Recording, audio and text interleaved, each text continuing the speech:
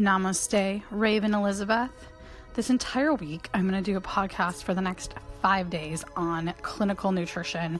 This weekend, I spent 12 hours at a continuing education seminar through Standard Process, which I've talked about on other podcasts that are whole food supplements available through doctors and practitioners only to keep the integrity, not multi-level marketing, all whole food, amazing products. So today's topic is going to be vitamin D, and it's often in the media. Number one vitamin deficiency in the world. We hear this all of the time, especially during the winter in places that don't get a lot of sun. We'll talk about seasonal affective disorder. Here's the issue though. People are like overdosing, and not overdosing in the sense that they're dying, but they're overdoing it, let's say, in taking vitamin D. Often it's a synthetic source, which is even worse. But in general, it seems, and from the research that was presented this weekend, and it makes logical sense to me, that people are actually taking too much. And here's the thing. The labs are showing, they're doing this 25 hydroxy lab, which you don't need to know, but all you do need to know, that is the inactive form of vitamin D, which is directly related and proportional to the active form of vitamin D, which is not often on labs, and it's almost, about $70 more to pay for it. So a lot of people just don't pay for it. But the thing is, with active vitamin D, it's a steroid hormone. So anytime you're dealing with a hormone, it's going to affect the whole body because there's receptor sites throughout the body where that hormone has a lock and key fit. And so it really can impact you. So it's nice if you're getting a lab to pay a little bit of extra money to look at the active form of vitamin D so you can see what's happening. The bigger thing to really look at here though is, are you synthesizing? Are you making vitamin D yourself if you can get outside? Or go to a safe infrared tanning place.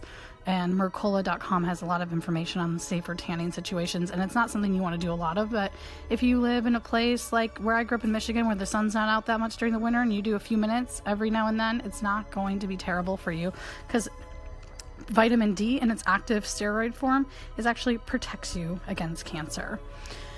So how do you actually know, I can make this vitamin D and I can synthesize it, and I'll do all the things I need to do with that because it's a negative feedback loop, which means in the body, once your body makes enough, it's like a thermostat and shuts off. It doesn't just keep going and going.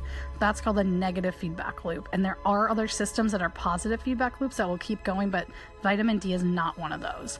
So you begin to make it in the skin, and what's necessary for that is to have cholesterol in your skin. When you eat lots of good fats, avocado, olive oil, you want to do olive oil when it's cold and make sure it's organic, extra virgin, all of those things, but you don't want to eat it when it's super heated up. You don't want to cook at high temperatures. Anything above 200, 220 is going to cause denaturing of that. So we don't want to do that. If you're going to cook at higher temperatures, use walnut oil. Anything over 400 degrees, coconut oil, because it won't denature. So good fats, avocado, olive oil, coconut oil, that kind of stuff. Stay away from canola. If you do eat butter and you have access to organic raw butter, excellent. There's so many options with butter because it's more popular to eat it again. Staying away from plastic things like margarine.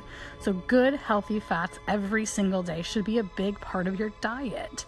That's going to help your skin prevent wrinkles from the inside out, but also be looking nice and kind of a shine to it, not oily, but have a glow to your body where it's supple and it's just so much nicer. So that gets the synthesis going with vitamin D from the sun. If you're putting on tons of sunblock and never allowing the sun to get to your skin, you're not going to be making vitamin D and you will be deficient. The other places in your body in which vitamin D is made is your liver, your kidneys, and then your small intestines.